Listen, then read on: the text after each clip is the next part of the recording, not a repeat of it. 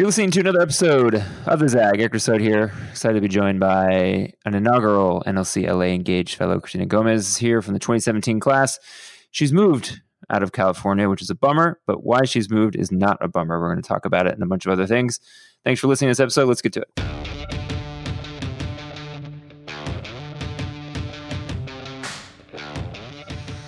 All right, Cristina, give people the scoop where you currently live. Where are you residing as you do this podcast?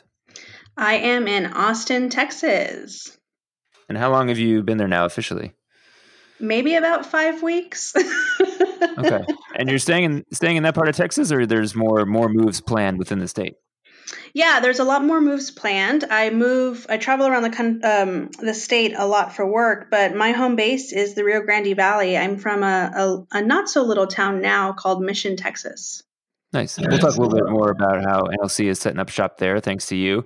But I wanted to ask, we just wrapped the third NLC LA Engaged cohort a couple weeks ago. What do you remember about the inaugural cohort? What sticks out to you from that experience?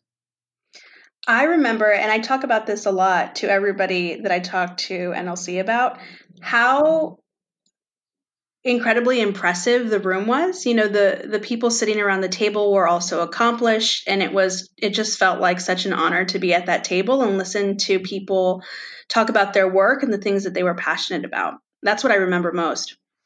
And then what do you see potentially as the need for NLC in the southern part of Texas where you're starting to get that off the ground? What's the main motivating factor, and why do you think it'll work? Well, I grew up in the Rio Grande Valley, and I just remember feeling like the area, the students, the leaders were under-resourced when it came to leadership development.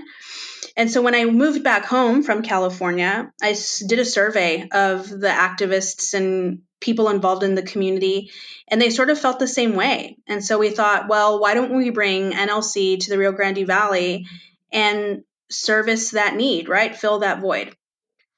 And then y'all had your first kind of board experience weekend last weekend. So who was in the room with you, and what kind of things did y'all cover? Right. So we did our first Expansion Institute weekend last weekend, and it was incredible. The people in the room were all the founding board members, and they represent a lot of different sectors of work in the Rio Grande Valley. Some of them were activists and business people and entrepreneurs and worked in politics and government and education and the environment. So a pretty broad spectrum. We want to recruit a few more people to the founding board, but it's a good start so far. And then what's your short pitch for what NLC is? Because I feel like in some ways it's still a little bit tricky to describe to somebody who has no background on it. So what have you found has been working for you? Right. So the way I've been talking to people about it is as a leadership development program for progressive leaning people, and then that's sort of like they understand that. But what I talk about is the incredible network that NLC has, the success rate of people who have gone on to do incredible things, including win, political office, but start businesses, start nonprofits, and that sort of thing. And I really just try to hone in on the network and the skills that NLC brings to help these progressive leaders in the Rio Grande Valley achieve what they want to achieve next. And again, the coalition building locally and nationally. So what happens from here? What happens next? Is there more training weekends, or you start fundraising? What's the next steps? Yeah, so we'll have 2 more training weekends, one in May and one in June. And we'll start organizing the first cohort of fellows that will start in 20. So we're going to recruit and select this year so we can have an inaugural cohort in January 2020. So I just really feel like 2020 is going to be a little bit crazy in Texas. So I want to make sure that we put some progressive people together in advance of the elections. That's what I was going to ask you is, with what happened in the midterms and especially stuff that happened with Beto, what should people know about the state of politics and people's feelings right now in the state itself of Texas? Are people as fired up as they were in November of last year, or things waned a little bit and people are kind of waiting and seeing? How would you describe what's going on? Well, I think the most important thing for everybody to understand is that Texas is the biggest battleground state. The once Texas turns blue and we can do it this cycle, there will never be another Republican president in the United States. It's just not electorally possible. So that's what we're really focused on. And I would say that enthusiasm hasn't waned. We're still going. We're not waiting for 20 to get out to register voters and to do our activist work and to hold our leaders accountable. There's still a lot that's happening right now in Austin and across the state, especially as the legislators are in session, and they will be for the next couple of weeks. So there's a lot going on. People are excited. There's a lot of strategizing on what to do next. There's a corn and war room that has been organized by the Texas Democratic Party. There's just a lot that's already happening. Nice. We'll come back. We'll ask a little bit more about politics in Southern Texas and also what's in the future for the NLC folks down there. Thanks for listening to this episode of The Zag. We'll be right back.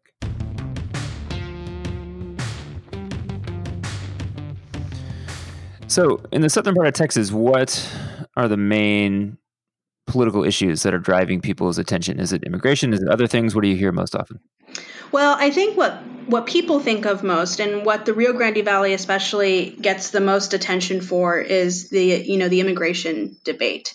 Being border communities, we have an incredible relationship with Mexico in terms of like this binational relationship that's family-based and business-based, right? So what happens in the Valley and what happens in Mexico, they're really intertwined, and those are complicated relationships. And so I think that the attention that the Valley gets is sometimes a little more negative than it needs to be, because that's a great place to grow up. It's super safe. Everybody that I know down there is fighting really hard to make sure that we get positive attention, not just this negative tension that's happening right now.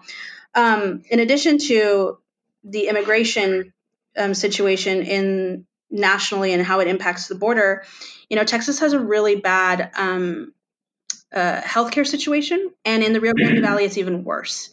There are, I think, the most number of uninsured families and people in the Rio Grande Valley, and a really high poverty rate. So when you put those two together, it's just not a great situation for Texans and people living in South Texas. And then in addition to that, of course, the education situation isn't all that great either. We have some of the lowest performing districts and underfunded schools. And so when you think about public education and what that's doing for communities, impoverished communities and communities in the Valley, it's just, there's a lot that's stacked against these communities, and these progressive leaders that we're pulling together for NLC have active roles in improving all of those aspects of what it means to grow up in South Texas.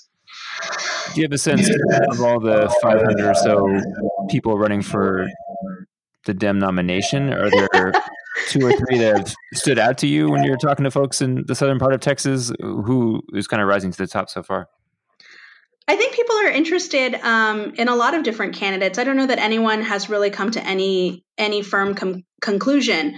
We are, of course, very excited about the two Texas candidates, Beto O'Rourke and Julian Castro. Watching them closely, every Texan loves a Texas-born son, so that's great. But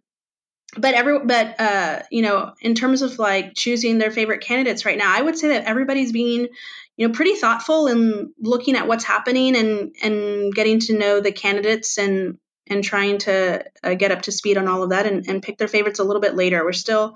Nobody's taking sides yet. I like it. And for your actual day-to-day real life job, what kind of things are you doing?